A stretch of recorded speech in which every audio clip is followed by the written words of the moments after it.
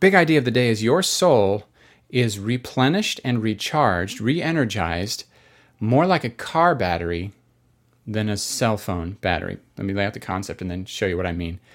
The concept is this. When you're using a cell phone the way it's designed, with the way the designers intended, then the whole time you're using it, it's depleting the battery. And the way to best recharge it is to not use it, plug it in, and actually, if you really want it to charge fast, turn it off.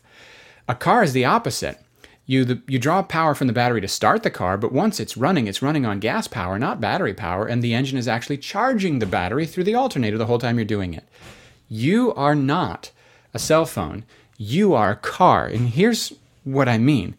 When you are doing the work that you were designed by God to do, that you were called by God to do, the Spirit of God Himself attends and hovers and flows and energizes and empowers you in that work. And as He is empowering you in that work that you were created and called to do, it's drawing on the depths of you and it's filling the depths of you, and it's reorganizing and reordering the parts of you back into an integrated whole. You are achieving shalom through the work.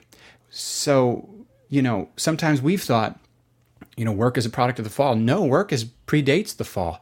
Adam and Eve were in the garden doing good work before sin ever entered the picture. What happened with the fall is by the sweat of the brow and by the thistles in the field, there will be futility and fruitlessness. There will be frustration and endless trouble in the work. That came later. But the work is divine. The work is restorative. Eric Liddell said it this way. Liddell, whatever. He said, "The Lord made me fast, and when I run, I feel His pleasure."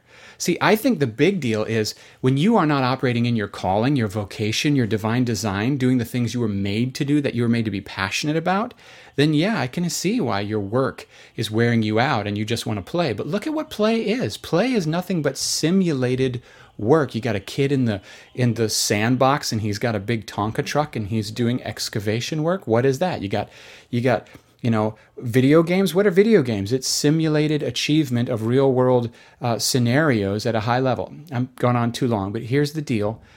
Silence and solitude are really important spiritual disciplines, but if we imagine that passivity is how we're meant to recharge, no.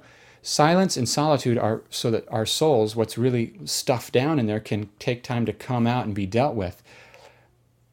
But I'm telling you right now, you get to work doing the work you were made to do, and it is restorative.